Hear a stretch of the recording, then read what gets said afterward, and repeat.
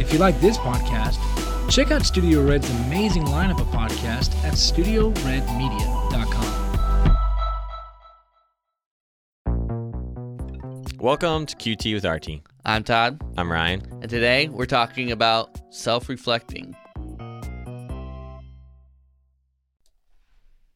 So over the weekend, I went and saw Tatel that you and I worked on. Mm-hmm. I was the DP. You were my first assistant, AC. And it was interesting to watch it on the big screen in the Rome City Auditorium. Very nice. Rome, we won't say Georgia. Mm-hmm. Just keep it at Rome. And then people Rome. think that we went all the way to Italy. Yeah. I mean, Mussolini's statue is out front. So. Yeah, exactly. So today I thought it could be interesting to maybe, we've done this before. As a company, we've done it before, and then me and you have just done it in general. But kind of on where we feel like we could improve in our skills. Yeah. Both in our commercial paid work as well as our creative endeavors. Yeah. We haven't done as much creative stuff, so that'll be a little harder to critique. Or recently we haven't done as much. But in general, like just across the board, say we could talk about, our kind of reviewing our editing that we do. We both edit, but you do the majority of the editing. Both of our shooting, we both do the shooting. Directing, writing, kind of just all across the board. We even act sometimes. Yeah, if we have to. Let's just say every morning I wake up. Till you go back to sleep. And then just one big show. And then I'm that much closer to who I really am. Dead. That's the goal. That's right, exactly. You're just trying to connect your inner self with your outer self. Every morning I wake up dead. And I go, it's time to clock in. That's good. Yeah. Anyway, so we can definitely talk about Tate's Hell for those of you who haven't seen it. Sorry. Yeah. You're not going to know what we're talking about. Sorry, jealous. But we can describe the scenes a little bit. Yeah. Maybe we can. Nobody's ever going to look at a website anyway, so I'm not going to take the time to find screenshots. No. So we'll just describe it to you. Yeah. But then in general, we could just kind of talk about what we feel like we could get better at. I feel like overall, right now in our careers, we're at a point where anything we do will be good enough, where it might not have been the case 10 years ago. Yeah. Where at this point, we just need to be making stuff, period. Yeah. Even if it isn't as great as it could be. But that being said, we also always want to try to improve and get better. Right. So it's still worthwhile having a conversation like this. And maybe you'll learn some stuff from us that you also can apply. Oh, yeah, I also do that and could do a better job like they just talked about. Or at the very least, it'll maybe make you think about, like, where could you improve? Because I think it's easy to get kind of stuck in a rut of just, like, doing the work that's in front of you the way you've always done it. And to a certain degree, if you always do it the way you've always done it, it's going to come out the way it always comes out. Yeah. And the only way to change that is to mix things up a little bit. Yeah. Yep. So, where do we want to start? Let's start with... What area of our work should we start nitpicking? Oh, we should definitely start nitpicking probably, like, for some reason, the comeback for our YouTube channel, the comeback. Yeah, well, for some reason, that's in my brain. Yeah. I don't know why, out of all the things. And I think my main reason for that is the editing in that. Okay. I think I could... All right, so let me describe real fast. Yes. Just because people haven't seen it potentially. Yes. We had a YouTube channel. We still do technically, but it's been sitting dormant for many years now. Called Frying Squirrel. Yeah. It sat dormant for about a year, and we did a video where it was our comeback video, and it was me getting the gang back together, getting the band back together. Basically making fun of like Blues Brothers and a lot of those movies where it's like the comeback. It's like a little montage. Yeah. So I'm dressed up like Marty McFly. Yeah. I go find Todd, who's like this big business executive. Yeah. And like a stockbroker or something. Yeah, exactly. And like crushing it with his money. And the mustache. yeah. And then I get him and he like acts like he doesn't even really know who I am anymore. And then he acts like he's too big a deal for me. We do a homage to Hook. where after you shave off your beard, Yeah. or your beard's back. My beard's back because we did the mustache stuff after we did Yeah, everything yeah. else. So, yeah. Yeah. So all of a sudden your beard has grown magically back to normal. Yeah. And I do the whole, there you are, Uh-huh. Peter, but yeah, it's Tom. Yeah. And then we go and get Mark, who's working at his mom's trophy shop, I forgot about the mom's trophy. and he doesn't want to Yeah. come back, and his mom tells him that he needs to Yeah. because, she knows how happy he was when he was making videos with Yeah. us. And then the three of us then leave and Yeah. like run out the door and do like a little Yeah. kick flick thing up in the air together. And then there's like a scene where we're just like all riding on this bike that I've been riding all over town Yeah. on together. The one bike. And Ryan wanted to get the gang back together because he was editing like grandma tutorial videos, like essentially. That's what it started out with. It was really like boring quilting type videos, Yeah. and you're like, "What am I doing?" So Yes. it was a good It's very prophetic. yeah, very prophetic. So We're not filming grandma. We're not editing grandma quilting Quilting videos, but it's not far from that. not far sometimes. from it. So the idea is like we just need to be creative. That's just not what we want to do. We want to do something fun.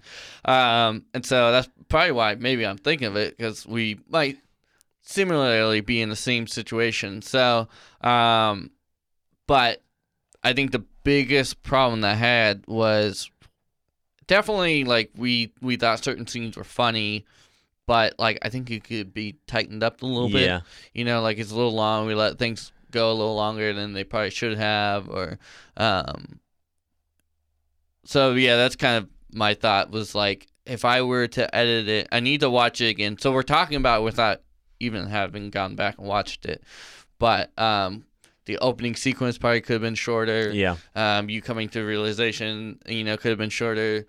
Me accepting the fact that I want to come back into the game probably could have been shorter. Yeah. There's Everything could have just been shorter. Exactly. And there's a lot of quicker cuts, and then maybe just it would have added more energy to the video. It would have made it maybe a little funnier. Yeah. And so definitely back at that time with our videos, we kind of were focused on the material more than maybe the holistic point of view. Yeah. With comedy, I think comedy is just as much in the editing as it is in the filming, and the improvising, the definitely. writing, So, so that's kind of, as we go forward and make hopefully some funny stuff, I think that's something to be very mindful of. But we didn't even do pre-production on that at all, Well, I mean, we might have at least had a plan. Yeah, we had an but idea. I don't think we really hardcore like we would now for projects. And I think something like comedy is definitely an area that me and you both like love. Yeah. And I think if there was one type of genre of movie that we would both be like equally happy making, especially like together, it would totally be comedy. I think we both have our kind of the Venn diagram thing. Our Venn diagrams overlap. Yeah. In comedy. Yeah. Not that we don't like the other areas too, but like probably the dramas that you would want to make are a little bit different than the dramas I would want to make. Yes. But I think in comedy we have a lot of overlap where we would both really enjoy making some of the similar kind of movies. So I think about a comedy a lot as well as like how can we, because I think we're both funny people and we can make people laugh, and a lot of times in group settings we're the people that are making people laugh.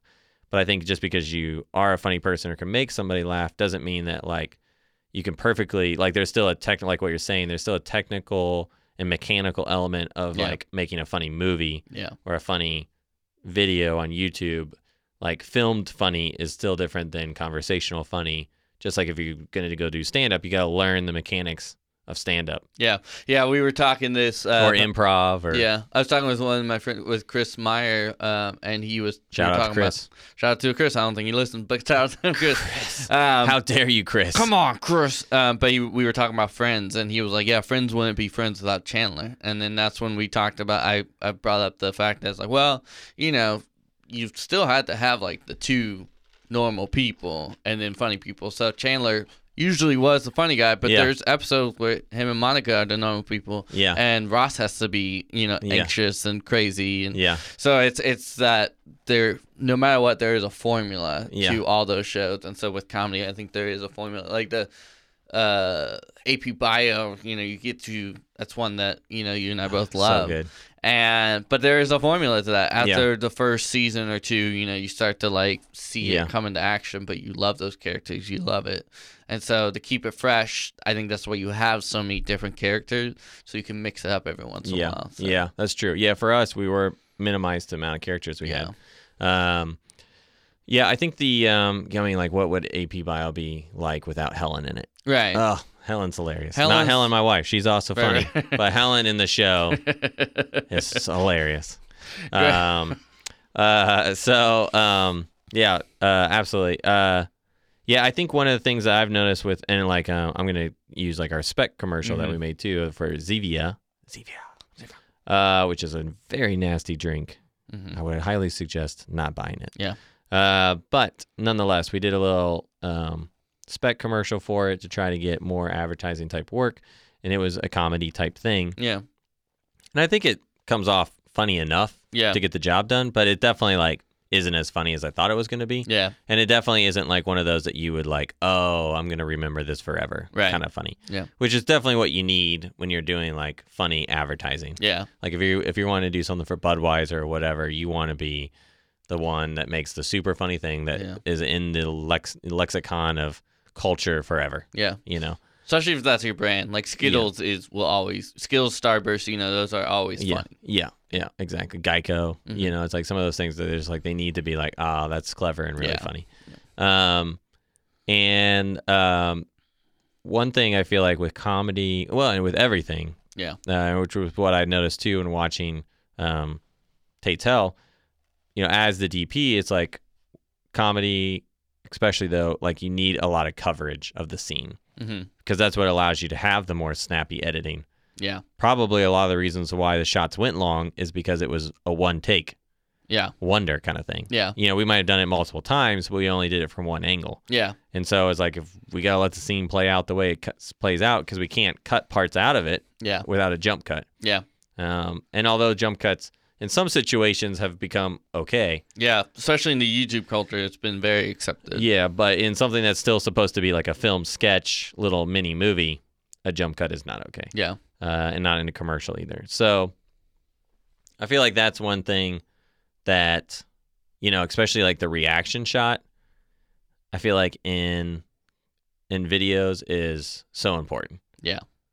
To be able to cut to somebody as they sort of on behalf of the audience make the reaction of like, WTF, what is going on? Yeah. If we'd cut to a shot of me riding a bike as a grown man, this little kid's bike down the street, and you cut to some lady checking her mail as she watches me drive by, like that then becomes more funny. Yeah. Because it's... Yeah, or the classic, three kids like, mister, that bike ain't for you or something. Yeah, exactly. Something goofy and funny. Yeah, or I'm like pedaling like crazy, and then it cuts to the shot of these kids, boom, boom, zoom past me.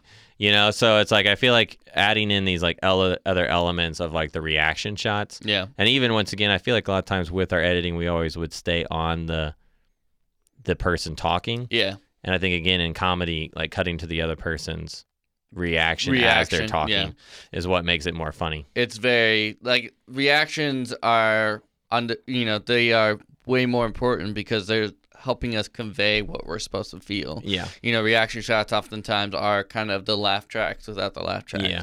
I mean, there's a reason why it's always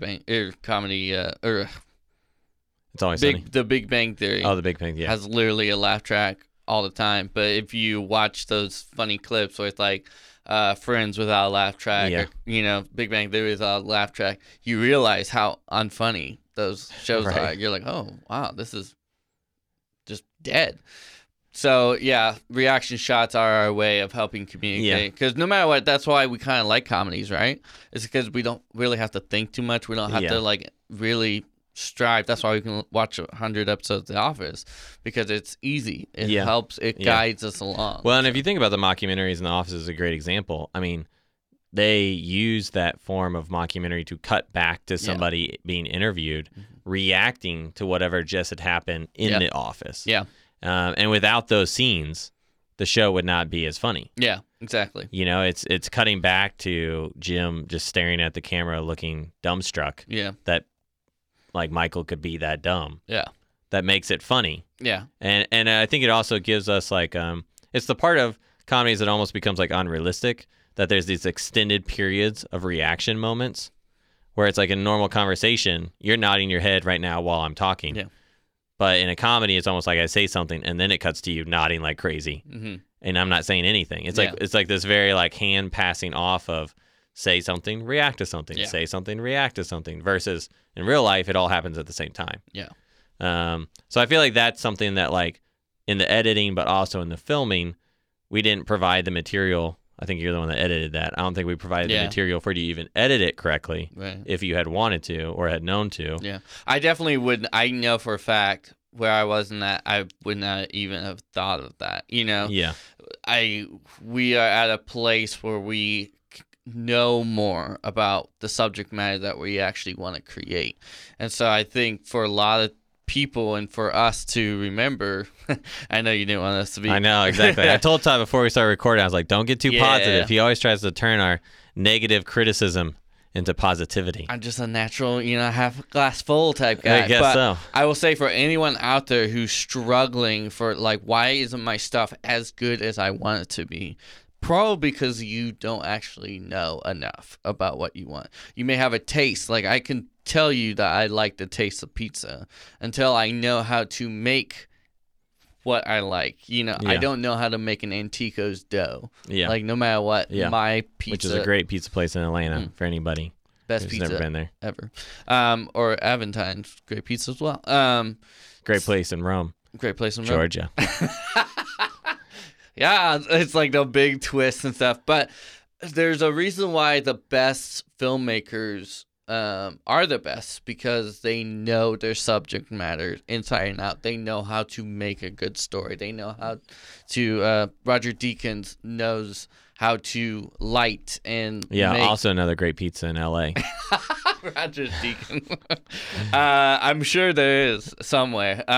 But that's also why sometimes we see great DPs or whatever go on to become directors, and they're not good. Yeah. So subject matter, knowledge of your subject matter is just as important as your natural intuition or any of those other skill sets. Totally.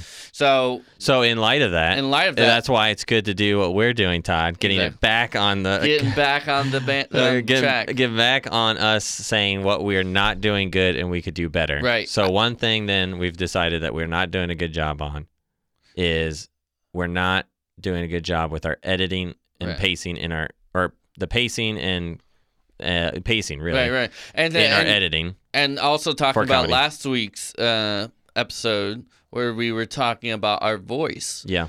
I don't think we had found our voice in our earlier work. I think we had like our voice was there. Yeah. But maybe our skill set wasn't doing good enough to bring out that voice in a good, clear, precise way. Because we had the idea of like, we want to do a funny kind of throwback with like the classic Mighty Ducks 2 where they get everyone together or something like that. But we didn't.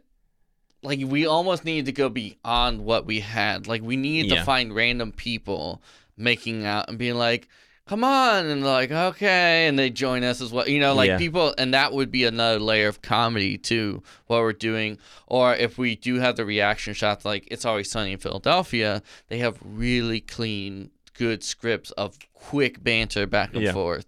Like, that's what makes it really, really funny. Or AP Bio, where one of the students says, like, sure thing, boss, or whatever, and he's like, when I die, you get everything. It's those little, or Ralph, there's a hamster in the vending machine, Ralph. Like, that episode was so good. If you guys haven't watched AP Bio, you need to go watch AP Bio. You need to go watch Stop listening to this podcast and binge AP Bio. It's the best show. It's done. They're not making any more. No, they are making more. They are? Yeah.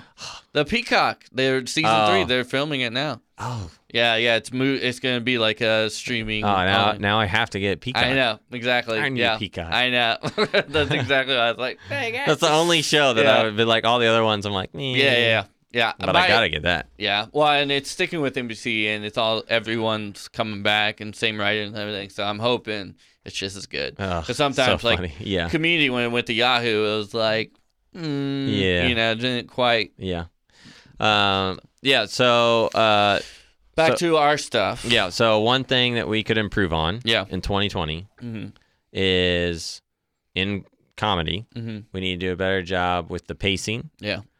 Which the pacing is affected by the editing, obviously. Yeah. The cinematography, getting more coverage so we can create the pacing. Yeah. It's hard to do pacing if you only have one angle. Yeah. And then in the writing. Yeah, exactly. Because if one person is talking for half a page, it's hard to cut back and forth to the other people. Well, and I don't think we understand how important... We should write in the reactions, too. Yeah. That's what we should start doing, too. Even though I know, like, actors wouldn't really like that. Like, for us as the writer-directors, it's helpful for us to kind of, like, map out sort of what we're trying to create. Yeah, and I think truly good, like, comedies or shows or whatever, like... It's funny from day one. You know, the script, like, when they write it, it's clean. They've gone over it. It's really, really funny. Everyone's laughing at this table reads and all that stuff. But, you know, with that knowledge, so, A, you have a good, solid, funny episode. But then when you're filming, that opens you up to, like, hey, let's get those takes where it's really funny, the scripts. But let's do some improvised. And if that in the final edit works, you know, it's adding to that coverage, that works, then you can add those improvised lines. If not, you still have the safety of a good script, which is what you did from the beginning. You know, I think, what show did that? Was it Seinfeld? I think Seinfeld might have done that, where they would film the scripted first, and then they would go back and they would improvise, and they would see how, like, that worked, and they would mix it and stuff. Maybe Parks and Rec, I can't remember, but one of those comedies they did. One of the good ones. Yeah, exactly. Yeah. And so I think there is something about but that just speaks more volumes for me personally of how important that script is. Yeah. Because that script should be your safety net.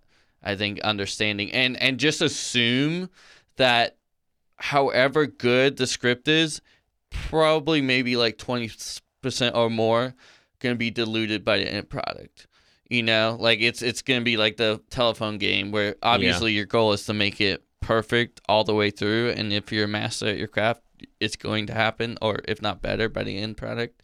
But sometimes, you know, either your performances aren't as good as the script says, you know, kind of does it, or the editing, you're rushed for time. Whereas for us with YouTube, you know, we have a little more time to edit them. But I think that's an important thing to think about. That's just something. Yeah. So I could be totally wrong. No, I think that's accurate. I'm giving you the look because you're getting away again from us. No, I was talking about us. Oh, okay. Yeah. I was that was a part of like what it means for good editing and all that stuff. That's a part of the good script. Oh, gotcha. Yeah. Because we're not going to be master. Yeah, I gotcha. Like, I think we need to make sure our script is better than who we are, so that when we bring it down a little bit, it's still a good product. Yeah. Like, so. Yeah. It's a better job on the scripting, which I think that's something that we always battle back and forth with a little bit, because we're like, well, we just need to go make stuff and not worry about the script. Yeah. But then with no script, we're not good enough improvers. Yeah. To make something amazing off the drop of the hat. Yeah, I mean, because like your script for I Love Joe, like it was good, but then we saw the performances, and you know, but then there was some things that we didn't see in the script that when you see it on screen, it's different. Yeah, and so I think it's really, really important to just put that into mind. Yeah, no, it's true. Good. So with watching Tatel on the cinematography side of things, there's definitely stuff that I watched where I was like, I liked the shots. They looked really good. And then other times where I was like, oh, that shot's not as good as I was hoping it would be. Yeah. I know one thing that was interesting was watching it through, like there was definitely elements to where the, like not all the nighttime shots looked the same. Yeah. Like certain times it was like very obviously lit by a light. Yeah. And then other times it was like more darker and more like accent lighting, like the light was farther away almost, you know, like more like, oh, this is more like classic Moon, what I would probably want it to be. And then other times it's like, wow, that is just blasting the side of the building with light. Yeah. And then it's like very blue and very like obvious, you know. And so are you talking about, let me guess, because I haven't gotten the chance to see it. Yeah. Inside the cabin in the bed shots, those are really blue. Yeah, those actually, they were really blue. Yeah. Those like work fine because you need to be able to see them. Right. is more like the outside of the house. Okay. There was like the front of the house. We'd get the shots of her like outside the house, Yeah. and like some of them are like really, really lit, and Yeah. other ones aren't. And it's all the same house, so I'm not really sure how that even happened, unless they graded it differently. But nonetheless, I know we were kind of rushed. yeah. Yeah, with her at the end. But I know that like that would be like one thing, and even like the colors would kind of change. Like Yeah. sometimes it would be like the inside of the house at nighttime would be really orange, and then other times it'd be really blue. Yeah. And like some of that like kind of has to make sense, but it's like I think that was one thing like going through the script and thinking, okay, what scenes are actually going to be playing next to each other? Yeah.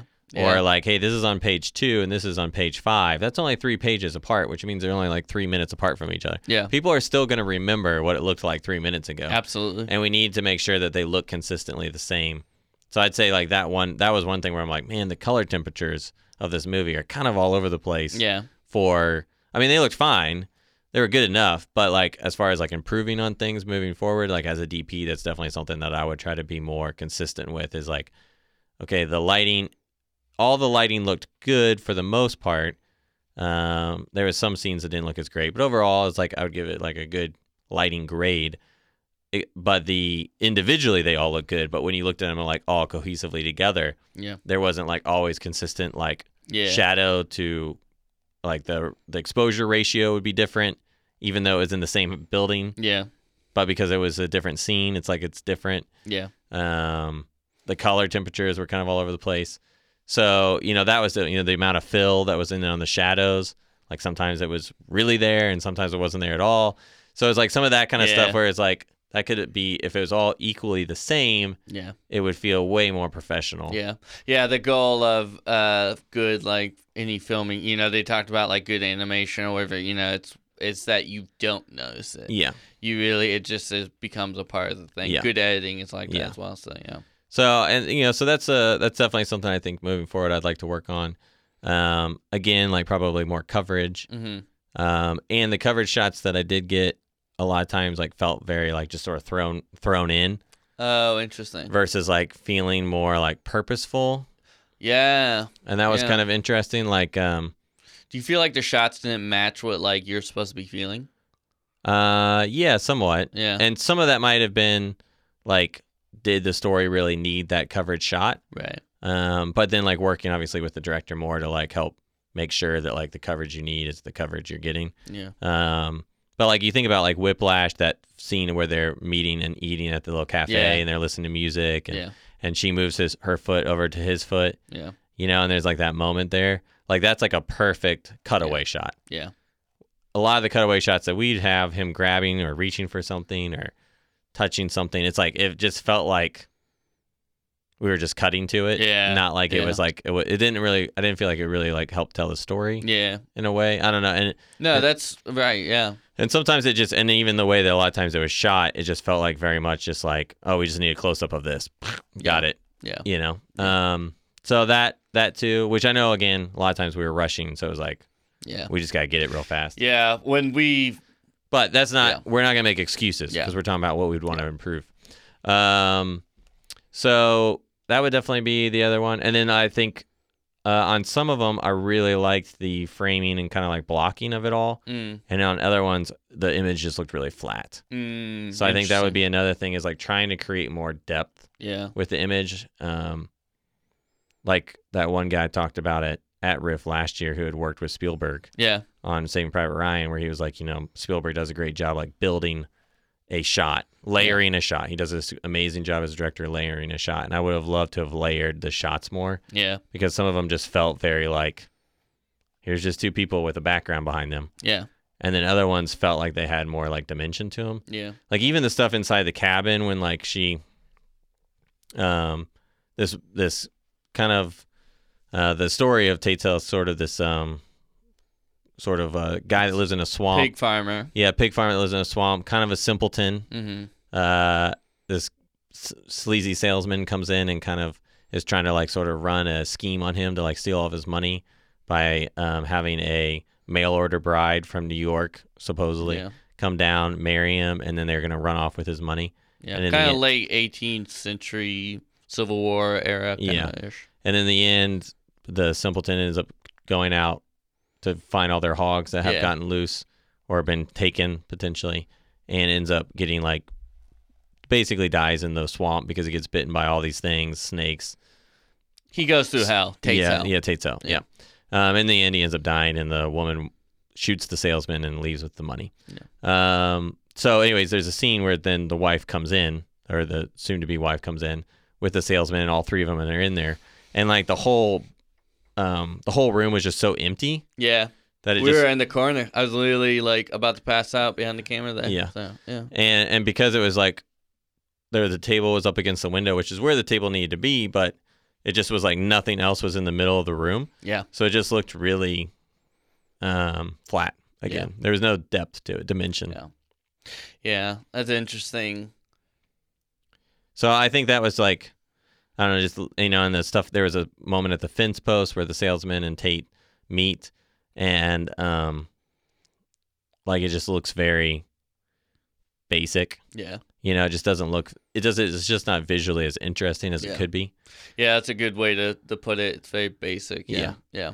It's like I think when we listen to a movie that has good sound, they fully work into the stepping and all that stuff. Yeah. It'd be like watching that with just like them recording a mic of the actual scene. Yeah. You're not getting those layers on layers on layers. Yeah, exactly. So, and there were other scenes that looked really good. Yeah. But then, that did have that layering. So I'd say like 50% of it was like, yeah, I like that. And then 50% was like, I wish we had I had shot that differently. Yeah. So I think that would be one thing on the cinematography side, is just like doing a better job of layering the scene and then having more consistency from scene to scene to scene. So those would definitely be the things on cinematography I feel like I could improve on. Yeah. So we've talked a little bit about our comedy side of things, what we'd like to improve on that. I think on as far as lighting goes, I feel like we've actually learned a lot over the years, which is good. Yeah. But again, I'd love to find ways at this point to, I feel like we can make something look good in any situation for the most part, but consistently making that situation look good throughout, I feel like is where we struggle. Yeah. So it's like knowing how to consistently, how to change things as the environments change. Yeah. We'll have situations where the sun goes down or it's not shining through the window anymore. I mean, even with our more commercial type work that we do, it's like we'll be in situations where, it looked really good at 10 o'clock when we set it up, but by 3, when we're still filming the last little bit, it's not as good as it was before. Yeah. And I'd love to find kind of in 2020, as far as lighting goes, finding ways to make it keep that good, consistent all the way through. Make the color temperatures look good all the way through. Just kind of really find ways to where we can, no matter kind of what the circumstances are, we can make each shot the same. Yeah. And equally as good. Yeah. And then there's definitely, the other aspect would be like when you're just in tough situations, how to light when you're kind of like boxed in. Yeah. Where it's like a small space or there isn't like a nice big window or door or something to shine light through, or what do you do when you're kind of like stuck? Yeah. So those would be kind of 2 areas I think would be kind of nice to improve on. I think probably more importantly would be the first one, just because part of it is like, well, don't put yourself in a situation where you're in a bad location. Yeah. Partly it's almost like, don't hire bad actors. Yeah. How do you get bad actors to be better? Don't hire them. Yeah. That's how you do Yeah. it. How do you get your location to look amazing? Get a good location. Yeah. So it's like you can only make, almost like Roy would always say, you can only polish a turd so much. A bad location, a bad actor, a bad whatever is always going to be bad. Yeah. Bad sound. Yeah, I this photographer I remember when they were like asking, how did you get in photography? And he's like, the most important thing to be considered a good photographer is to have a good model. Yeah. That's the thing is anyone can take pictures of the mountains or whatever, and it's like, wow, this should be on calendar, because that's exactly what calendar pictures are. Yeah, exactly. They're not really anything profound. They're cool. So the scenery is great. So I think your subject matter or whatever you're doing needs set yourself up for success by Exactly. choosing good things to begin with. Yeah. I have a friend who lives in Alaska now and is doing nature photography, and his photos are amazing. And no discredit to, like, he's doing a good job taking the photos. Yeah. But he also has some of the most beautiful landscape that still exists in the United States available to him In the every world. day. In the world. world, yeah. In the world, Yeah. And definitely in the United States where he's mainly posting his photos and sharing them. So it's like if I go out and take pictures of the hills that we have here in Rome, Georgia, compared to his photos of these glacier peak awesome mountains. His photos are going to be better. I mean, even if he comes down here and takes photos, I mean, it could be the exact same photographer. Yeah. But the photos there are better because the scenery's better. The subject's better. Where shout out to Ryan Smith. I think he finds unique things, and it obviously connects with people in Rome. Like he's finding, because there's only so many pictures of the clock tower that you can take. Exactly. But when you have a piano and it's right next to a blooming, flower or tree flower, make flower tree or whatever. You're talking about the sunflowers? No, it's the white tree that has blooms. Yeah. I don't know. But it's a good thing Helen doesn't listen to this podcast. Cherry trees or something like that? Yeah, something like that. Yeah. Sorry, everyone. Dogwoods. I think they're dogwoods. Okay. But that looks really pretty. He made, it's finding those things, and obviously people can connect with that. Yeah. You can obviously work with ugly. Exactly, but it's going to take more work, I think. And it takes a different, you can't take the approach, like let's say you have a non-traditional model. We'll call our male model, not our female model, our male model that is not attractive. Non-binary. Our unattractive male model. We're going to call him just the non-traditional model as opposed to calling him ugly. Yeah. So a non-traditional model, well, then you need to take a non-traditional photo. Yes. Because if you try to take the traditional GQ guy, looking awesome in his sexy suit, and the guy isn't sexy, it's not going to work. Yeah. Because of exactly what we're talking about. Yeah. So anyways, obviously finding, the reality is though, oftentimes we are paid to go and film in situations, or independent films can only get certain locations, or budget reasons you can only afford a certain location. So I still want to know how to make those locations look good. Yeah. But I think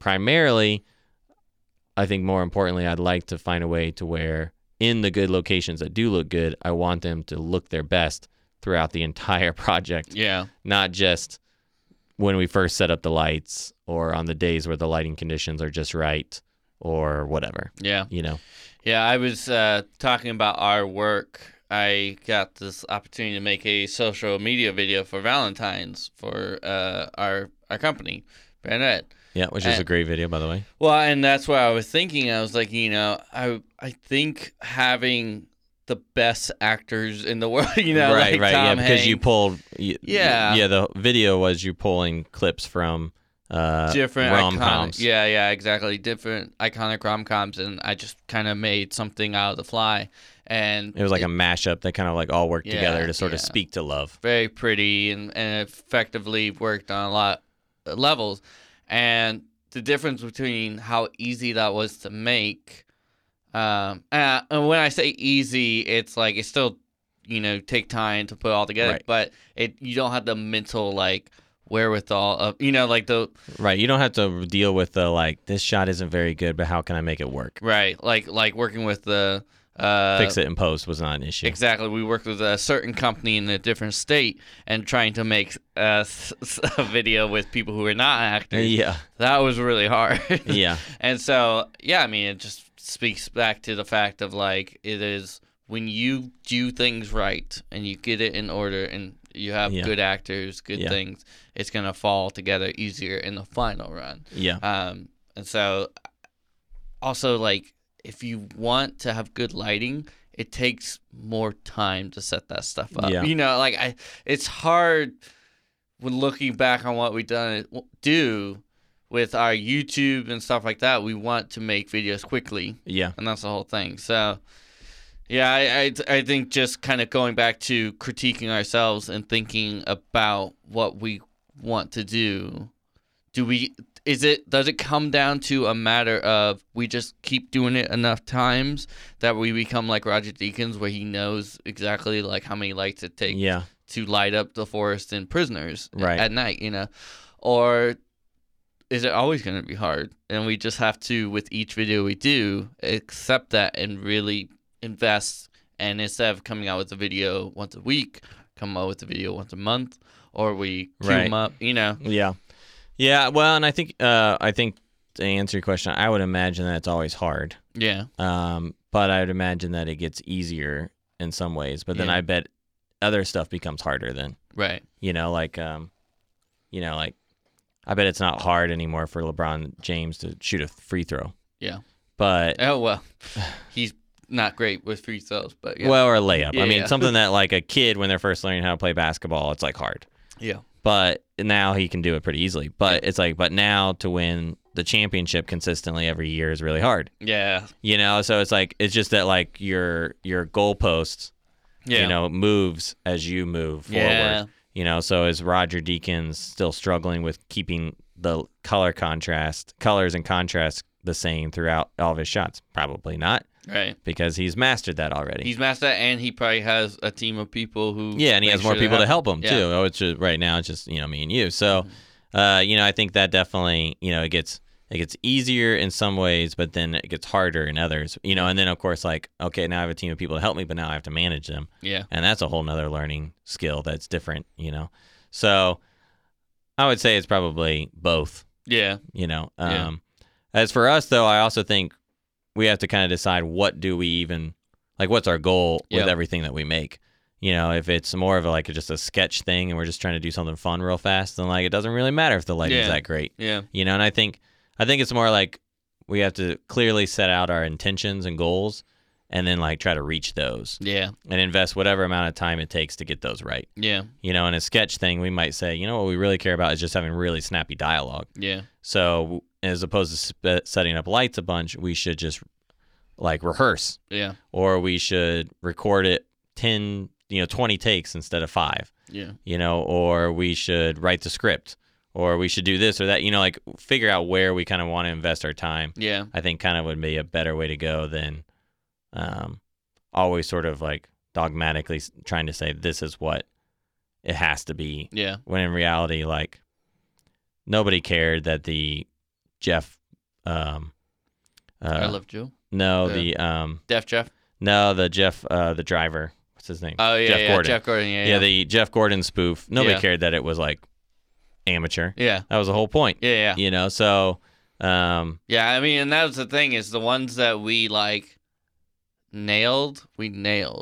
You could tell, like, I mean, the Google one, we had a clear vision of what we wanted. That you mean the Apple? The Mac. The Mac's where they're talking back after Steve Jobs passed away. Yeah. I think we nailed that pretty well. I mean, obviously, we would probably film a little different now.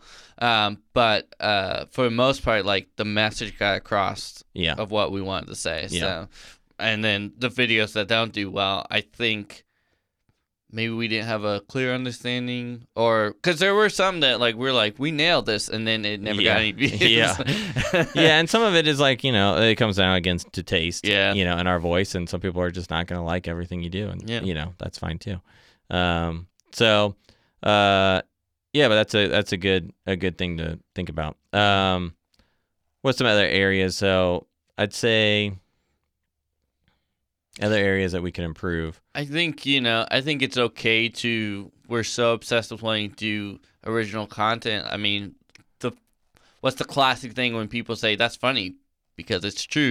Yeah. It's those Jeff Gordon that we kind of hopped on that. The spoofs. Yeah, like now, especially in political season. Yeah. I'd probably make a Bloomberg spoof or something because that's all I see. Yeah. Or did you see that? I'm sure you did see that Tom Cruise running for president.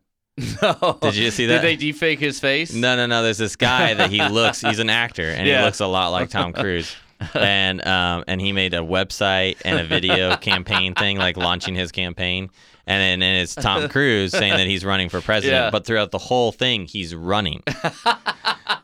And he talks about how he's he's great at running, and he's running all these movies, and that he's and that he's like all American. He's like, I've been a fighter pilot, I've been a secret agent, I've been this, I've been that. He's like giving off his resume, but the whole time he's just running in a suit, doing the Tom Cruise run. Yeah. But it's stuff like that. You're right that there's definitely if you think about SNL, a lot of their stuff can be creative, but a lot of their stuff is just spoofing other stuff.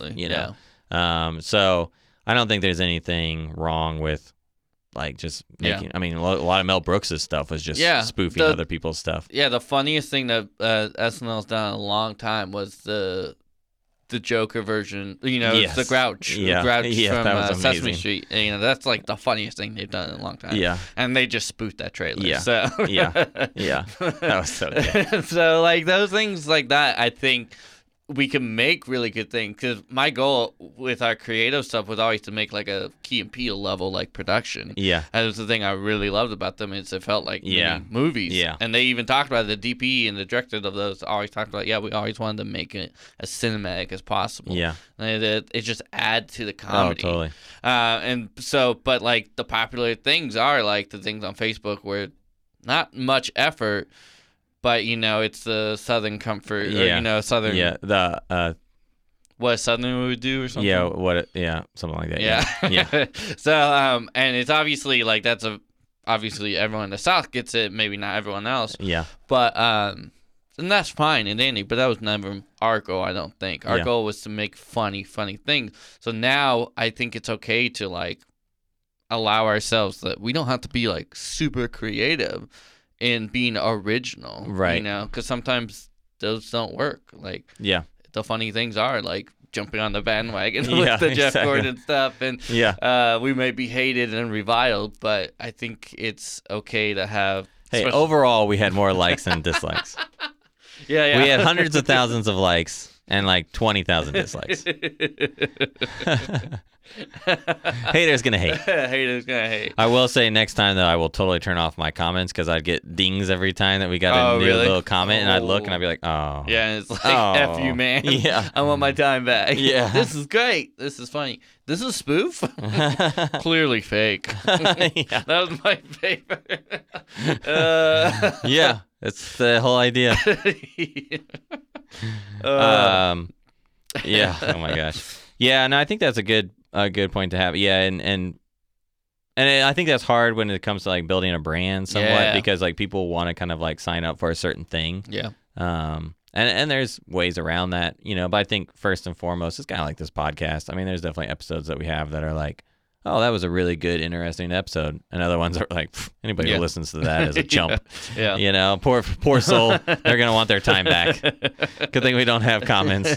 And so, you know, I think to some degree, like, you know, if I was going to criticize us on the creative side, it would be that we're just not doing enough. Yeah. Yeah. You know, it's like we absolutely. just need to do more. Yeah. And so, you know, if we get so hung up on making everything perfect, then we're not going to make anything at all. Or if we worry too much about like, well, that one we tried to make look really good, and this one we just tried to do just real quick, people are going to like be wondering about why one looks great and one doesn't. It's like, yeah, maybe down the road we can break it off into different channels and people can follow different things, and, you know, we can have it a little bit more segmented. But, you know, right now it's like we just need to make stuff. Yeah. You know, Yeah.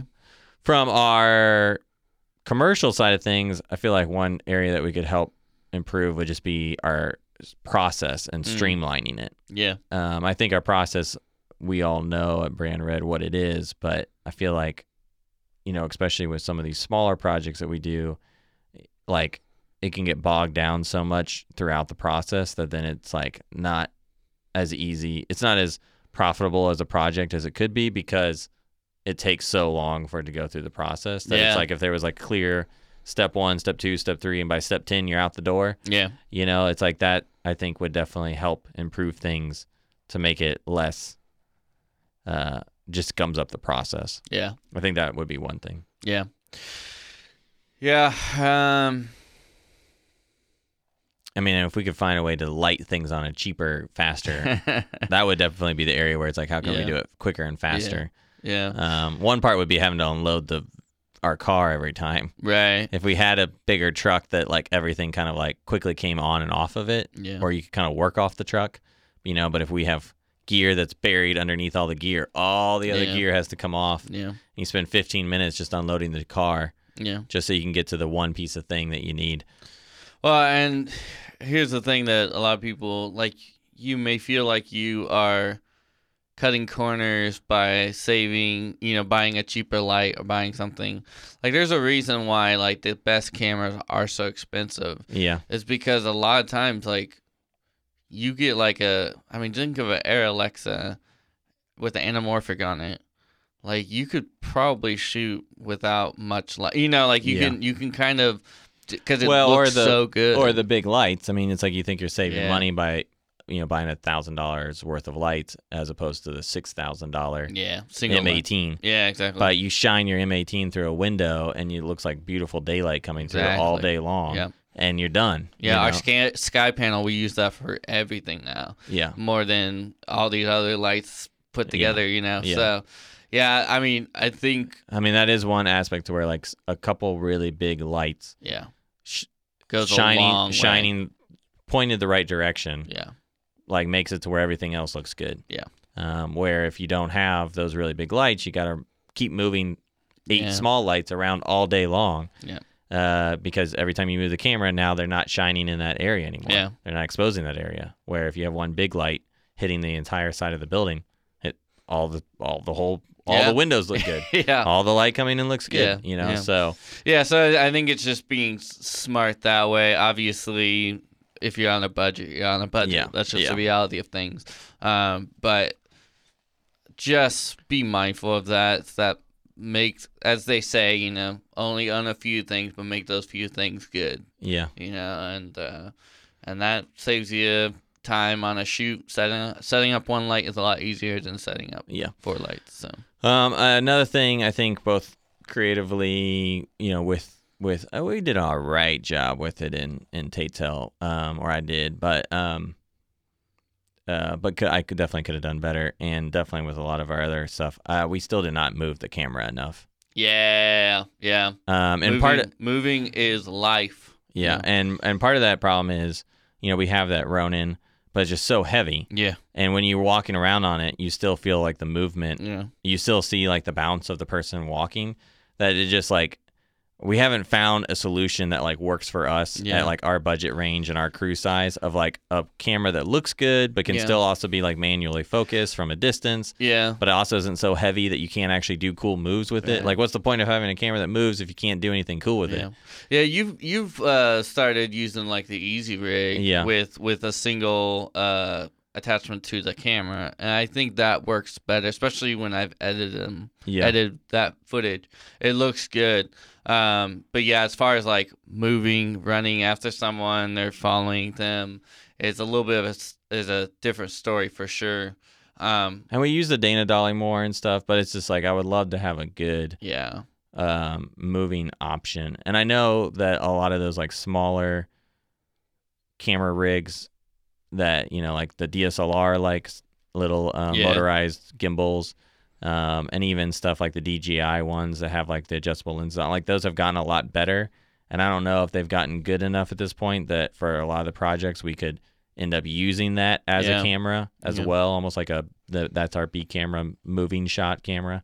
Because I mean, it would be amazing to not have to set up the Dana Dolly every time you need something. Exactly. And do little, dolly shots through a door and you see somebody walk in, or just something that doesn't have to have 20 minutes of setup every time you want to use it.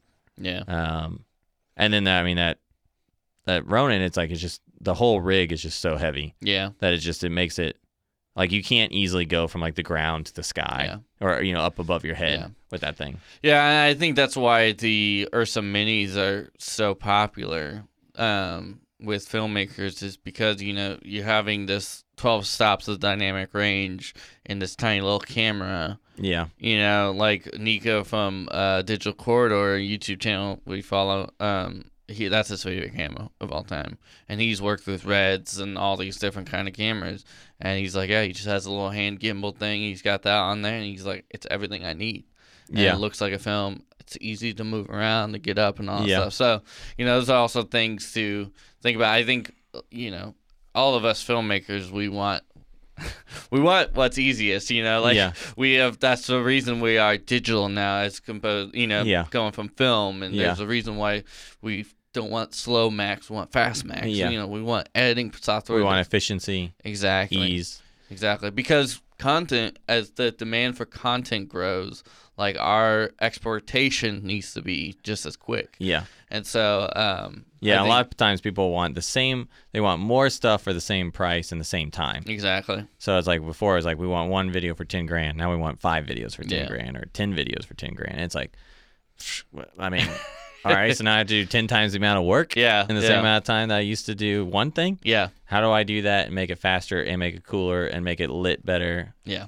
And movement better. Yeah. You know, so yeah, but I think solving the movement issue would be amazing. And I think one element would be like getting our own grip truck, Yeah. because that would just allow that, you know, when it's a smaller crew, you don't have to unpack everything, and you kind of you're a little bit more mobile Yeah. when you can work off a truck. Well, and also going back to what you said earlier, just make sure you have all the coverage, you know? Like Yeah. if you want more movement, make sure you shot movement and tripod. Make sure you have a different version, you know, and there's a reason why film studios, they watch dailies, Yeah. because they sit together and they watch their day's worth of work and they go, okay, this is what we need. Yeah. Or studios now have budgeted into, you know, the budget that there will be reshoots. Yeah. Like that is a thing that's 100% they do. So maybe, I mean, with YouTube, like allow yourself to watch a edit video, and if it's not good enough, then find out what wasn't good and go back and refilm.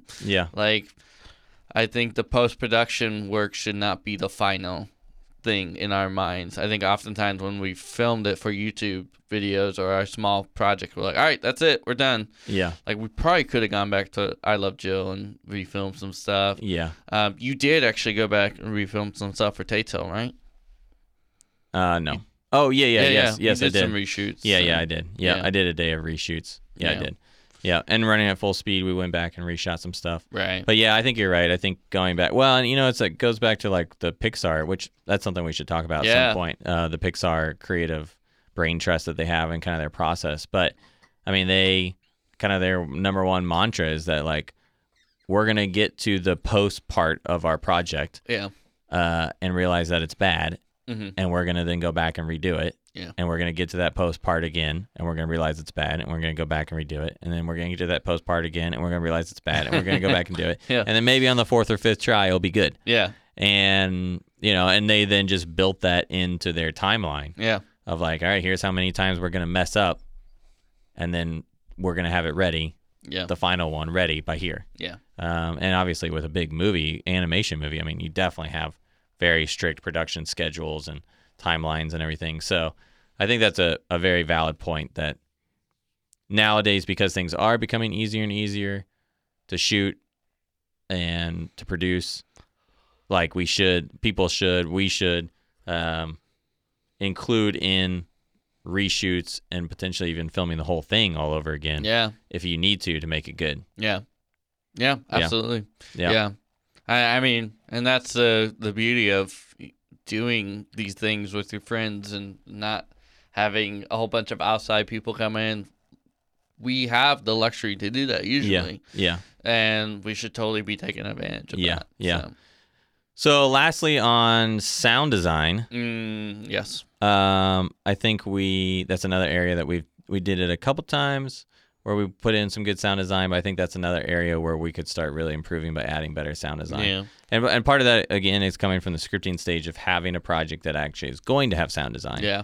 But then when the project actually comes along, then actually doing the sound design. Yeah. Yeah. We got to work on a project recently with Austin Mm-hmm. Earp and doing some sound design with him. And that was really fun to actually get to work with him on, he's an actual musician, recording artist, recording engineer, composer. So like getting to actually work with somebody who like really gets sound and audio and mics. And I mean, he had different times, like 3 or 4 different mics pointed at what he was capturing. Yeah. But even if you're not going to do that, or if we're not going to do that, I mean, even just to that level, like if we just record sounds with our own boom mic in this room where it's controlled, I just think that would be another element to where like definitely improve a lot of our projects if we had more sound design. Yeah, and it could be as simple as legitimately when you have a walking scene or the bike scene in the get together, you know, having the sound of the zzz and the pedaling, and then maybe some ambient bird noises, and just adding that feel. So it doesn't have to be anything crazy. You're hearing his heartbeat, you Right. know, like Yeah. it's these little things of what we're seeing. Is what we're hearing. Yeah, exactly. In the background, we're hearing those things. Yeah. And so I think, because, yeah, if you really pay attention to sound, like, it sticks out to you. Like, shoes hitting on the ground, you know, like, people walking, like, that really sticks out. And you're like, Yeah. it feels fake. That's only because you're aware of it now. Yeah. Just like when you work with lighting in a movie, that sticks out to you, like Yeah. the way they lit. You're all of a sudden so because movies are illusions at the end of the day. Yeah. You are bringing this person into this world, and if it's flat, like what we said earlier, it takes you out of that illusion. So we want to be able to make as much as for a minute, 2 minutes, however long the YouTube video is. You're living in that world. Yeah. Really, a lot of what we've ended up talking about, it just dawned on me, is really layering. Yeah. You know, is like layering the dialogue Yeah. to where there's more energy because multiple people are talking as opposed to one person giving a monologue and then the other person giving a monologue and the other person giving a monologue. Right. In the scene, layering the depth of it so Yeah. there's more going on from a framing standpoint.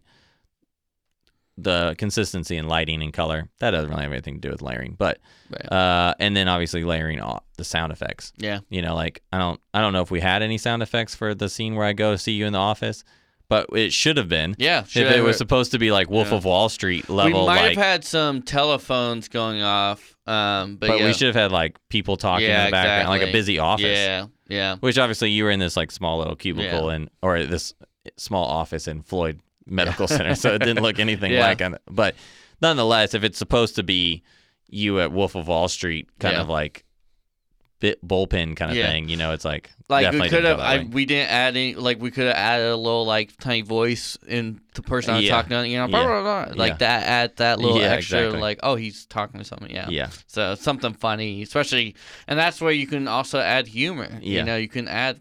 yeah, like exactly, it could which just would have been funny. It's goofy, exactly. So, yeah, be mindful. It's being mindful of your layers of jokes on jokes. You know, like Yeah. it's Well, yeah, like even where you said like, you know, I'm you know, you got a boss, and then he's like, I'm gonna leave when I die. I'm gonna leave you everything. yeah. You're like, that's a joke that was separate from whatever the big joke Yeah. was. I'm sure of that scene. yeah, It was this little mini joke on top of a joke. yeah, Which is what makes that show so funny, Yeah. is that there's all this stuff happening all at once. yeah. Because that makes it rewatchable. You go back. Yeah. I mean, Arrested Development and Seinfeld's were too like. There's so many jokes that like most people watching it would be like, oh, I like George, he's funny, but you're not, or you know, Kramer, he's funny, but you're not seeing all the other nuance that's happening in that scene. Yeah. You know, Jerry might be like have said something really like, sure, yeah, use my fridge. You know, like it's those things. Like Yeah. that's a bad example, but like, Yeah. you know, there's Well, and The Office does thousands it of- with yeah, like Creed. Exactly. Like Creed is like the ultimate, and then even having a character whose whole purpose is really just to be the person, the Yeah. joke on top of the joke. yeah. Yeah. You know, like I just watched one of them where they're doing the mystery murder. Oh yeah, murder mystery. Yeah. Murder mystery thing, and Creed comes in, and he's like, "What are we doing?" And Michael's like, "Somebody got murdered, and we're trying to figure out who did it." And then he just leaves, and you see him like pull out of the. He's like, "Oh," He's like, sure thing. I just got into the car. I'll be right back. yeah. He's like, "I just gotta go to the bathroom or something," and then you see him like his car like peels out of the drive. Well, and then that was also on top of the fact that like Dunder Mifflin might be closing down. Yeah, exactly. On top of the fact that Jim is freaking out doing something else. On Yeah, top of you yeah. know, like there were so Right. many and the layers conflict happening. between Jim and Michael, where Michael's trying to Exactly. make everybody forget, and Jim Yeah. thinks everybody should get back to work. Yeah, and like Andy's, you know, like certain people are really into it. Yeah. Angela's like rolling her eyes, Yeah. you know, like there was so many layers, but like, and maybe not everyone gets that. Like Right. that's the thing about it. Well, and that is when, if you do all that layering, people aren't going to notice all of it, but they're going to notice some of it. Mhm. And to a certain degree, by layering, you're kind of increasing your odds of catching people. Yeah. It's almost like throwing out multiple nets all at Yeah. once. I mean, that's the thing I love about Nerdwriter on YouTube is he shows me the layers of like paintings. Yeah. You know, like before I really listened to him, obviously I would have learned these if I had gone to school and learned, you know, art history or whatever and all these art theory, I guess And, But you would have had to go become an art major. right. I mean, that's the only way to learn Right. that. Yeah. But like you get a greater appreciation once you know layers. It's the Yeah. same with food. Like it's like salt isn't the only thing. If you add salt and then like lemon, realizing that was the thing that Stephen Calabrese told me. It's like it's not about having a whole bunch of flavors. It's about having a variety of flavors, because your tongue tastes a variety of different things. So you have sweet but spicy and salty and all these Yeah. things are it's the ballet in your palate essentially. And so that should be the exact same thing that we do when we Yeah. approach our work. Yeah. Our films or anything like that. Yeah. It needs to have that deeper Yeah. complexity. Yeah. Well, Mm. that was good, Good. to reflect. Think about. And hopefully in a year from now we can say that we improved on a lot of these things. You do like to keep things positive and remind us of how far we've come, which is always good. And I think then somewhat in our friendship as well as here at Brand Red, then it's like I feel like one of the things I like to bring is always like, well, looking to the future. Yeah. What can we do better? What can we improve on? And I think it's what makes us a good team. But I think it's always good for everybody to kind of say, in a healthy sort of way, not criticizing yourself to make yourself feel bad and Right. go home and drink your sorrows away. Yeah. But more just like, this is how far I've gotten now. You never want to stop growing. You never want to stop pushing yourself. One, because you should never settle in life. You should always, for your own sake, you should push yourself. But then from a competitive standpoint, there's only so many projects out there. Yeah. There's only so many YouTube videos or movies or TV shows people are going to watch. Well, now that there's this flood of content, the only way that you can stand out amongst the competition is by constantly pushing yourself to get better and better. Yeah. YouTube 10 years ago, we could do stuff that now you can't. Yeah. Because it's just changed and other people have improved, and now we would have to be just as good as they are, if not better, for people to watch us. So I encourage all of you guys to just kind of look at yourself and say, all right, what did I learn in 2019? What have I accomplished? Awesome. Now what do I want to learn in 2020 and get better at? Because you just always want to keep pushing yourself forward. Yeah, and encourage yourself only to the extent that it's because oftentimes the reason I encourage is we look at other people's work and we go, I'll never be that good, and then we just become stale and we stay where we're at. Encourage yourself to say, that's great for them, I'm happy where I am, but I'm moving forward as well. It's encouragement to move forward. That's the only really purpose of it. to inspire you that you're capable of getting where you want to go because of how far you've come. Yes, exactly. That's a perfect way to say it. Yeah. So on that note, We'll see you next week. bye. This has been a Studio Red production. For more, go to studioredmedia.com.